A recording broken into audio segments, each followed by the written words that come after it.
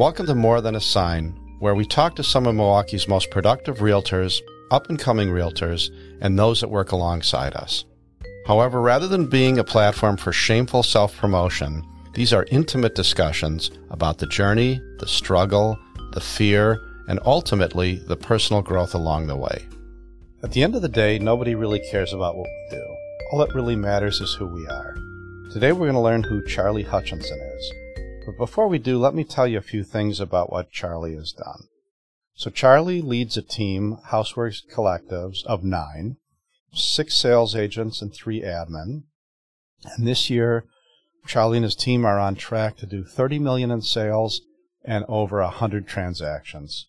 No disrespect intended, Charlie, but who really cares about that? Let's get to know Charlie the man. Perfect. So, how are you? Good. How are you? Beautiful fall day today, huh? Incredible. If we could only have like 3 months of this. I don't think you can. You can't move anywhere and get 3 months of this.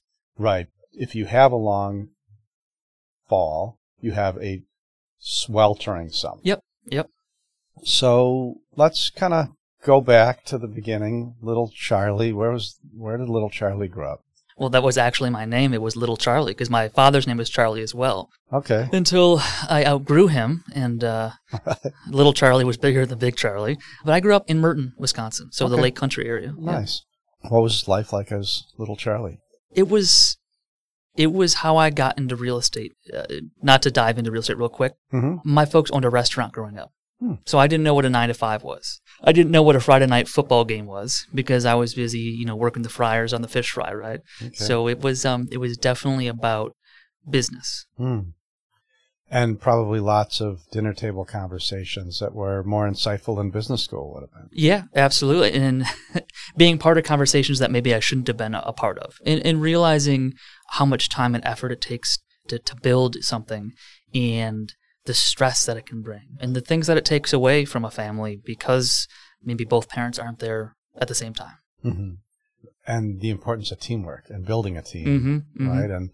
And unwavering customer service. And to me, whenever I think of a restaurant, I think of a business where you can please somebody 10, 20, 30 times and you give them one overcooked piece of fish and you'll never see them again. Yeah, they'll write a review on that. They'll never review for the good steak they had. For that one bad steak, you're getting a review, yeah. Yeah, interesting.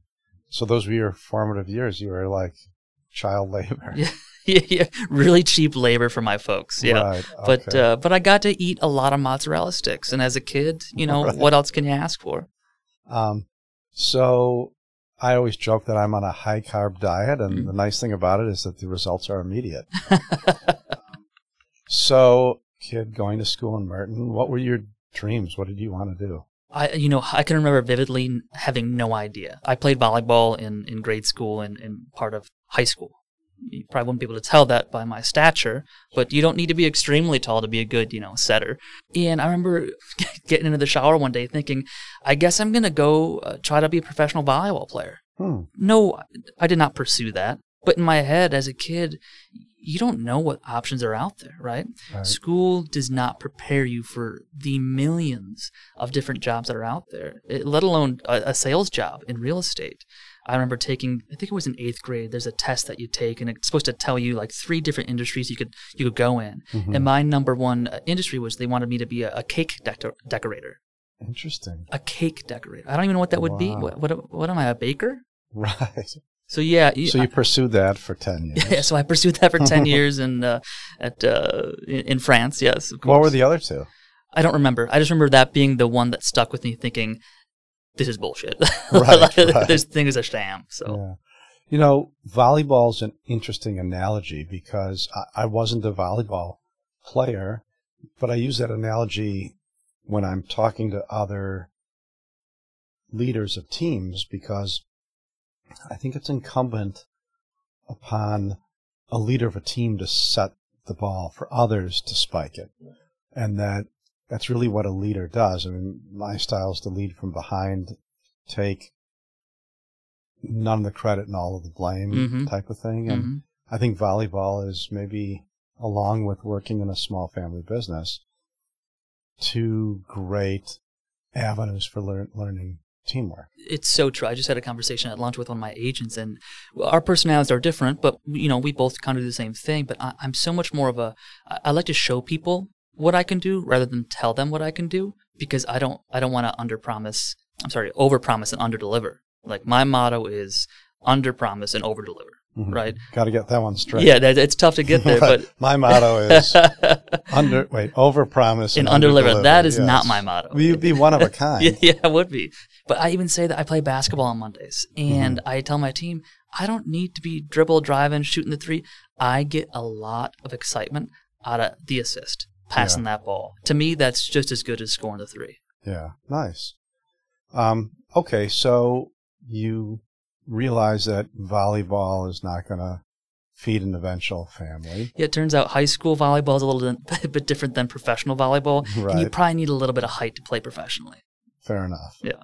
So you headed off to school? I did. Like? So yeah, I went to MATC in Milwaukee to pursue visual arts, not really knowing what that meant, but I knew I did like photography, graphic design, stuff like that.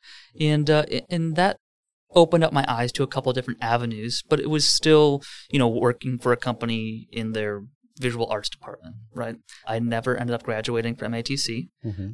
In between there, how I made money is I was in a band, a two-man band, and we used our entrepreneurial spirit to reach out to Roundy's stores, which is in downtown Milwaukee, and we had a contract with them to play all their grand openings and re-grand openings. So we would either be in the produce department or outside playing Hootie and the Blowfish and Goo Goo Dolls. Yeah, and it was our thought process was, if you can get your customer to stay in the store longer by listening to us, they're probably going to buy a little bit more. So we did that for 2 or 3 summers, and at $350, $400 a gig, and doing it 3 or 4 times a week. At 21, that was real money. Yeah, nice. Yeah. What instrument did you play? Guitar. Okay. And I used, maybe you can't tell right now, but I used this beautiful voice to swoon people. And I had a bunch of jokes that I would do too that would land on deaf ears, but it was very fun. I was with my best friend, and at 21 playing music, whether it's the grocery store or Turner Hall, it's a fun time. Sure. And then, if I recall correctly, you kind of ended up pursuing music for a period of time. I did. That stemmed from Spanish class in college at UWM, where I eventually went. And everyone just said, Charlie, you should keep reading Spanish. Your voice sounds so good reading Spanish. I don't know how to speak Spanish, but I can read it fairly well. And I parlayed that into thinking, wait a minute, what if I go for communications and start in the radio business? So I worked for a couple of different radio stations here locally in Milwaukee, and which turned into me moving to Nashville to work for Sony Music in their promotions department. And what does that mean when you're in the promotions department? So Sony Music in Nashville is obviously country-based, and country radio is pretty much the only stream of FM radio out there right now that is like very big listener, has a huge listener base, I should say. And so our job was to call radio stations and say, hey, Brad Paisley is about to release a new single. We really want you guys to play it. Like here it is. Our goal was to get as many plays on local radio stations as possible. For Sony For talent. Artists. Yeah, for Sony talent, exactly. Okay, interesting. Easier or harder than it sounds? At that point in my life, I was 24, and I didn't have a job before then that made me uncomfortable, right? And calling people that were in higher positions than I was and not having too much of a backbone, it was intimidating. So it was hard for me. So needless to say, I didn't last very long in that industry. But it was very fun. It gave me so much experience to move out of state and live somewhere else and not have any friends or any family nearby. And was Jenny in the picture then? No. Your wife, Jenny? No, okay, so this came later in life. Nope. And what years were you down in Nashville? I wasn't there long, a little over a year, 2011, 2012. Okay. Yeah, that city has changed in the last 10 years. It's huge. It's exploded. Yeah, it's still a fantastic city, but now you really need to know where to go. Because downtown is so touristy, which is great. It brings in tons of revenue, but it's the outskirts of Nashville that are really fun to be in. Yeah, neat. Okay, so you're calling people, you're pushing Brad Paisley, and you're thinking, well, volleyball's out and radio promotion is out. So what did that lead to? Well, as an aside, like everyone moves to Nashville, you think, oh, cool, I'm going to like be part of like a songwriting troupe and I'm going to release a song or something. Everyone's an artist down there and everyone is better than you are. Everyone's talented. It is insane. So after that happened and I realized I wasn't that great at guitar and writing songs, I had an inkling to move back home, to be close to friends and family, to be close to something that I was comfortable with. But I knew I didn't want to do another 9 to 5. Which was the music business. So I actually took the course for the real estate license in Nashville online. And then the day I moved back, I went to Pearson View out in Brookfield where everyone goes. And I took the exam and I passed. So did you take the Wisconsin? Correct. I would assume it's different in every state. Yeah. Okay. Got it. So did you have a built-in network or what did that look like in the beginning? No, not at all. There was no plan. I mean, that goes to show you why we bring on new agents to give them a plan, not to go too far ahead of myself, but there was no plan. I moved back. I lived in my grandma's basement in Germantown. I was 25. I had no money. I had a bunch of credit card debt because I went to Europe, which was great. but yeah, I had a lot of debt and no real income. So I had a bunch of side streams, right? I was selling Chromebooks at Best Buy stores. I became a property manager so I could get free rent and move out of my grandma's basement. There was no real plan with real estate. So, like most people, you walk into a brokerage and get an opportunity. And what did that look like? Like, what was the beginning like? Yeah. So I picked the brokerage based on location and name, I should say. So I started at Shore West in the North Shore office in Shorewood. And 2012 pretty much was the bottom of the market, at least price-wise. Prices started to drop in 2008, but they really bottomed out in 2012. So, as someone who I had no prior knowledge, and which is beautiful, right? To have no knowledge and to jump in the market and just be like, okay, I guess I'm supposed to sell homes now, not knowing that the market wasn't great. It was perfect time for me. But I picked the Shore West office. I knew the name and I loved the location. Even though I lived in Germantown, I was like, nope, I'll drive down every day. I'll sit at my desk. I'll figure something out. Yeah, and I was there for about a year, a little over a year. What was the first day like? Let me rephrase it. Yeah. What was the first week like? God, it was so exciting. I remember this. The first time I really went in was the sales meeting, Tuesday morning. It was at the time, I don't know if they still do, but they held the meetings in the basement that but finished obviously down there, and everyone's eyes are on you. It's almost like high school, and you're like the new kid that just transferred, right? And they're like, because it's a weird business. Everyone's judging, like, is this kid going to do well? Who is this guy? And but it was very exciting to meet everybody. There were a lot of people there that were excited to see me there, and I was able to hitch my my giddy up to a couple of the wagons of the guys that had been there for a while who needed help. And that's how I learned the business. Who were some of the more helpful people in the beginning? There's a gentleman, Jerry Plato. He was able to give me side jobs, whether it's showings, open houses, or moving this there or moving that there. And it was just great to have someone who gave me something to do in the business other than sitting at a desk.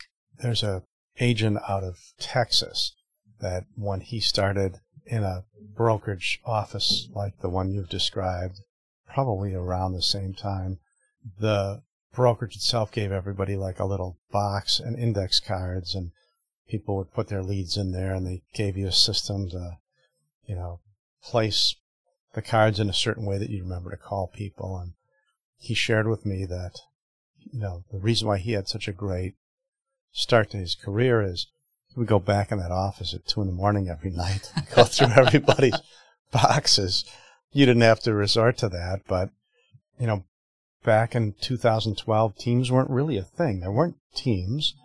Everybody was kind of fending for themselves, and you were fortunate enough to have somebody kind of at least keep you engaged and involved and feeling good. 100%. And I met a couple great people. One of the people that I met the first day, he's actually still on my team. He was in my wedding, and he had the BMW, the first day when I saw him. So we got in his BMW, and then the next week we got in someone else's car and it was a Volvo. I was like, oh, is this what real estate is? And at the time I'm driving a 1999 Toyota Corolla with a busted back window, but I duct tape it with black duct tape so you couldn't really tell it was busted. The kind of car where I would park it across the street or on the block my clients wouldn't see. Right. And I was like, I'm going to get there. It it gave me a great visualization of what real estate could get you, not just monetarily, but just the freedom.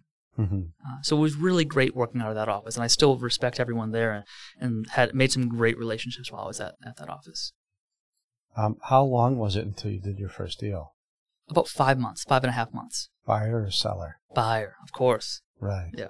So for 5 months, you had to persevere. You couldn't lose sight of the fact that this is what I'm going to do. This is my calling. You know, you look at all the people back then and today that flood into our business, and how many of those people would wait 5 months for their first deal? Very few. Quite honestly, Rick, I had nothing else. Yeah. What else was I going to do, right? So I didn't even feel like I was persevering. I was just like, no, this is it. Like, and if I got to, sell Chromebooks at Best Buy for a little longer or do whatever it might be, like, that's fine. Like, and not even because, I'm not saying that real estate, it's my calling, I need to be here. It's just, what the hell else was I going to do? So I think people would say, it's like the grind culture or hustle culture. No, I literally had nothing else to do. My goal was to move out of my grandma's basement. Sure. That's it. Okay. And you're not back there, correct? No. Well, that's another story, but different day. Okay. All right. So you put a couple deals together. You're out living on your own. Like, when did you start to get momentum, and how did that happen? I would say after year 3, I became more confident, right? And that is just with the longevity, or just having the 3 years under my belt, doing a number of deals. At that time, I was probably close to 50 deals in my career. But that's when I felt like, okay, I still worried about money, but I knew what I was doing was going to get me to my goal. But quite honestly, I'm in a little over year 10 right now, and I'm still learning. I still am trying to figure stuff out. It's a never-ending course on real estate, but because it's something that I love, like I truly love every aspect of real estate, like I have no problem with that. Like we're changing constantly. About every 12 to 18 months, things are getting a little bit different. So yeah, for all of us. Yeah, which is, for me, it's exciting. I mean, I'm the kid that, when my mom told me to clean my room, instead of cleaning my room, I would just rearrange the furniture because I love change. I'd love change. And that's kind of what this business has given to me. Okay, so I think of you as a content guy. I mean, I think you enjoy being in front of the camera. You enjoy having fun. I don't have there's no vanity. It's a sin. Vanity's a sin, so I don't. Okay. I don't. But you're a content guy. And yeah. Not everybody is, and clearly that's a path that you're taking to build your business. If we go back, when did that start? My first hire was not a transaction coordinator. It wasn't an admin assistant. It was marketing. And marketing is kind of a buzzword. It's a big word, right? It's generic. I liked the brand. I liked the way things look. But I knew that I wasn't the best at it, even with my slight background in visual communications and whatnot. So I hired, at the time, my girlfriend, Jenny, who's now my wife, and she branded us. She made us look good, right? And then after we had our daughter, we hired Sam on our team. And that's her job. She's the director of marketing. We have a ton of cameras. I mean, I love gear. A ton of cameras. We have the ring lights. We have microphones. We have it all, so that not just myself, but my agents can use that, because that's where you're gonna build rapport with people right now. Is build rapport on social media. So, and if you can't tell, I kind of like to be the funny guy. So a lot of my videos are a little bit more, tongue in cheek and a little goofy. And it takes a while to find your voice, right? Yes. Well, I always knew that this was kind of my voice, which is serious with a hint of, humor, right? But I needed the confidence to be able to display that, and also then be able to back it up. Like, yeah, I know that was funny, but here's why I'm saying that like that, and because the market is doing X, Y, and Z. Sure. So for me, it takes time. I'm a late bloomer, right? So it takes me some years to build the confidence to do the things that you now see. Yeah. How's it working? Well, not just business, like it's fun. I tell Sam all the time, I was like, if all we have to do is these videos, and make sure our team and our clients are taken care of, I'm set. This is fantastic. And we get a lot of interaction from our videos, not just from our email campaigns or newsletters, but on social media from random people. And they, even if they haven't bought or sold a house with us, they know the brand now. They know Houseworks Collective. And the beauty of that is, it's not my name. So when my agents come on, they can build their own brand Mm-hmm. with all of our tools that we have for them, which a lot of it is, video production type stuff. Mm-hmm. So how does one decide who they're going to be? I think part of it's given to you, Mm-hmm. right? By who you're around and who you grew up with. There's a lot of my father in me, and he's a goofy guy, right? Mm-hmm. And for me, I think growing up, it's just a way to deflect maybe a little bit, is having the humor. And I Mm-hmm. think that's why maybe it took me a little longer to find my voice and build the confidence, because the humor was a way to maybe push people away or to make them like me, right? Mm-hmm. Because when people laugh, it always seems like they like you. But it took me a while to find my confidence to accept the voice that was given to me. Yeah, that's a good point. So where did the confidence come from? Transactions. Okay. Honestly, that's what it is. It's just not telling people what I'm going to do, but showing people what I can do Mm-hmm. and selling homes. Mm-hmm. And I guess back when you were starting in 2012, people weren't really content creators like they are today. No, and I wasn't either. I'm not reinventing the wheel here. I'm just, I'm copying people. I'm R&Ding, right? But in 2012, there was no real marketing. I remember I put out at my first brokerage, I put out a postcard. It was like a GeoFarm postcard. And let me see if I can get this wording right. I think I put on there, it's not the size of the home that matters, it's how you use it. Mm-hmm. And I printed it and sent it, and without getting approval from my sales manager, let's just say they weren't very happy with that. But, I think I've always kind of pushed the limit maybe a little bit. Mm-hmm. I'm a big believer in asking for forgiveness and not permission. You might know that on some things. But yeah, again, it's not reinventing the wheel with what we're doing with video. Mm-hmm. There's a million people out there that do it a lot better than I do, but we're doing it. Who are some of your inspirations? Well, Instagram takes up way too much of my time. I say it's for business, but we both know it's for pleasure. Oh. So I'm part of Tom Ferry coaching system. That whole ecosystem has provided a ton for me. There's a lot of different characters on there within that network that I follow. And the beauty of that is I've met them all now, too, at the different events that I go to. So it's just R&Ding, my friends now from different parts of the country. Mm-hmm. Nice. And I would assume that added exposure helps the team. Absolutely, yeah. Mm-hmm. And then I'll make a video, and then Andrew from my team, he'll make the same video. He's like, oh, that's hilarious, I'm going to do that too. Or I'll do it because they made it. Ty, our sales manager, he's constantly putting out content on YouTube. He saves the scripts, and he puts them in our Drive folder so our team can use those scripts and do their own video. Mm-hmm. If there's one thing I want my agents to do is put your face in front of the camera. Get out there. Let people see who you are. Mm-hmm. You can be humorous, but then back it up with a little bit of reality. Yeah. What percentage of your business comes from people that don't know you, that you're not on their cell phone, let's say, that are inspired by you, are, engage with you, you work them down the funnel? Like, what percentage of your business comes from that? If the question is what comes from like social and our content, it's small. But here's what happens. People get referred to us, and before they call us, where do they go? They go to Google and Instagram. And from there, they're able to decide, wait a minute, I don't need to interview anybody else. Not only do these guys sell out of real estate, but they seem like they're fun to work with. Mm-hmm. So to say like, oh yeah, this person came from Instagram or came from social media, that's hard to say. But that's the first place they go to vet us. Mm-hmm. And we have plenty of content on there to prove that, yeah, we're pretty great. Yeah. So when you're looking to add people to the team, are you looking for people that kind of fit in that same mold? One of our mottos is always come from curiosity. A lot of people don't want to be in front of the camera. But as soon as you start doing it, you start building that confidence. Mm-hmm. And your first video probably looks like crap, right? And you're stumbling over your words and, you're reading a script or something like that. Whatever. Get over it, right? Mm-hmm. You got to be a little bit uncomfortable to put out that content. But once you do, and you start seeing the fun feedback that people have, whether it's your agents or on social media, it's a really fun place to be. So to answer your question, yeah, I want people that are open to being uncomfortable, which might be being in front of a camera. Yeah. It might be cold calling. We want to help that agent find their niche. It can be video, it can be door knocking, it can be cold calling. I choose video because it's no longer uncomfortable and it's extremely fun to do. So let's switch gears and talk about leadership a little bit. Lead the team. There's no question we're headed into choppy waters, a headwind, whatever, however you want to describe it. So as the leader of your team, what are you telling people and how do you motivate them? don't listen to the media, right? Be the resource that you want to be, right? You can spin anything in any direction.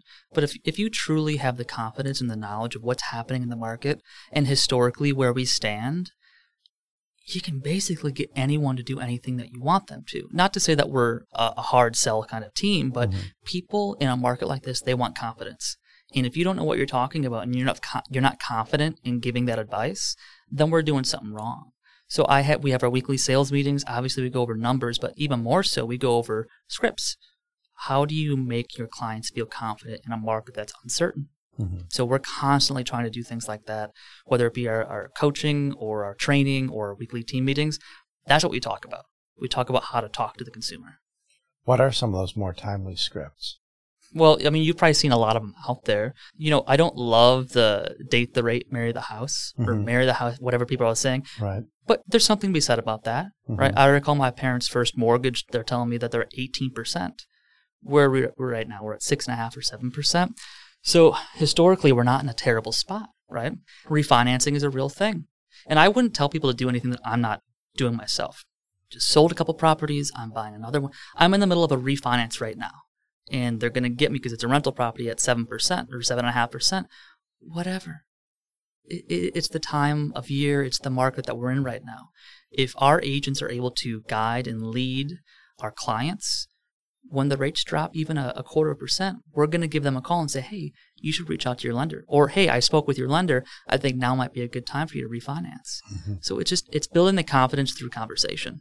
The consensus is that we're likely to see a third less transactions as an industry next year. So for guys like us, that means you have to pick up more market share. So how does Charlie Hutchinson go out and do that? So kind of like 2012, right? Well, I didn't know what I didn't know back then. Now that I've been through a bit of a cycle, it's exciting for me. I think a couple things are going to happen. One, we're going to see the agent population dwindle a little bit. It's hard. It's a tough market to be in. And if you're not with a team that's helping you produce and find leads, you're probably going to go back to your 9 to 5. I'm going to go back to answer your question. And the answer is by building the confidence in your agent to help them build confidence in their client and customer. Everyone needs, let me back up. In any market, people are buying and people are selling. Out of necessity, right? People move, job transfers, whatever it might be. It's our job to build that confidence so that they can then tell their friends, hey, this wasn't that bad, right?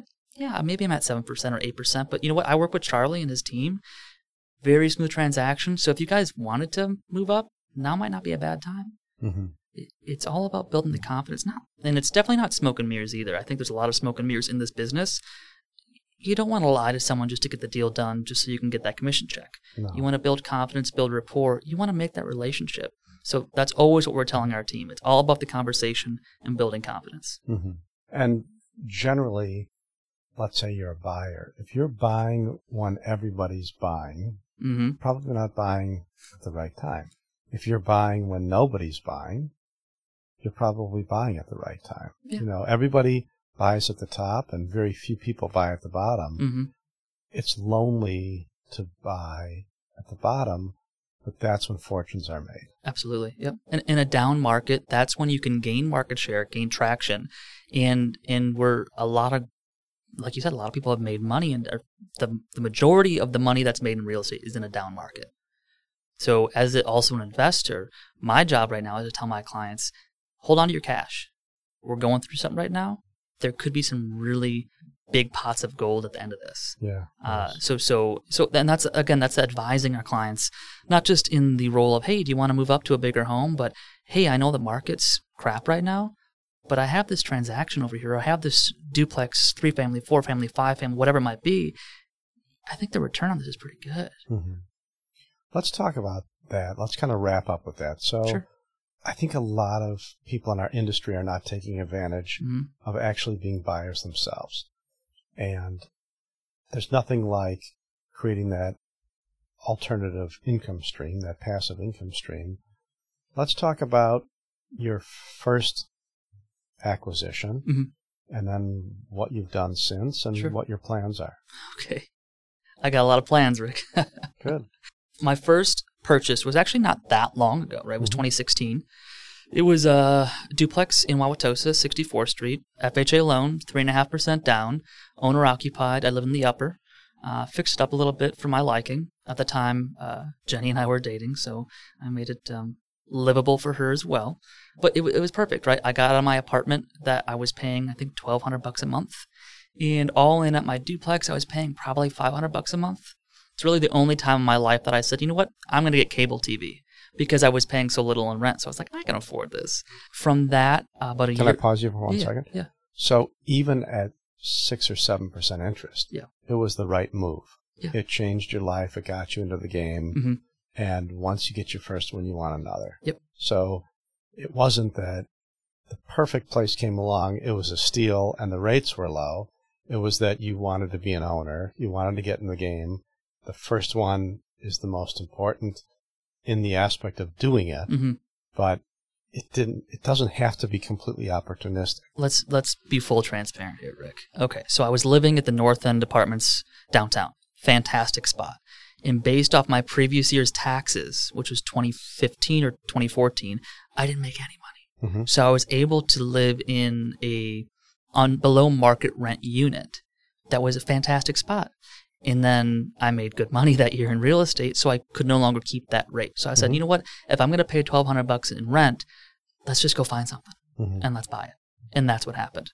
So it was partially out of necessity, but partially also out of me saying, you know what? I'm in the game, or I'm telling people to buy. I should be buying too. And from there, it kind of just snowballs if you wanted to. A year later, I bought a duplex on Garfield in Wauwatosa, and I did something that maybe I shouldn't have done, but I gutted it and I converted it to a single-family home. It was my first big project. Bought it for $230, sold it for $450 about 2 years later. But we lived there. You know, the goal was to live there, and then we got antsy, and we bought a big duplex then on Hackett on the Upper East Side. And what did we do? We stuck a ton of money into it. It's a beautiful house. And then I sold it this past July because some neighbors came knocking. I said, absolutely. In between there, I bought a commercial space on Valete Street in Washington Heights, renovated that. We still own that property. Bought a duplex on Highmount Boulevard in Washington Heights. Just sold that property too in July. Currently, and this is what I tell, we can talk about investing for a very long time, but I'm exchanging the funds from those properties to buy a large commercial property in Walker's Point. Beautiful. So the goal there is you take all the equity, right? You don't pay the tax man. You just put it towards that next property, that bigger property. But this one's big. It is about 25,000 square feet, and it would be considered a redevelopment project. I've never done it before, but it's something that I want to do. So what am I going to do? Wait for someone to tell me when to do it? I'm like, no, I'm just going to do it and see what happens. Wonderful. Yeah. Sounds like everything is, I know you didn't have a plan going into it, but it sounds like everything's going to plan. Someone else's plan maybe, but it's been a great ride, right? Look at that full circle right there. There was no plan, and now there is so much going on within the real estate world, and I couldn't be happier. And to be able to bring people along for the ride, more than a living wage, to come work with me that's better to me than selling a house for sure. Yeah.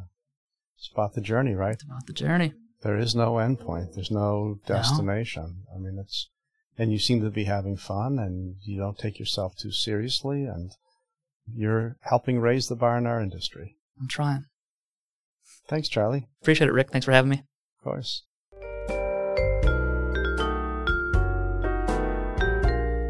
So I'd like to give a shout out to Podcast Town Studios, our producer, No Sleep for creating the music. Please subscribe wherever you get your podcast.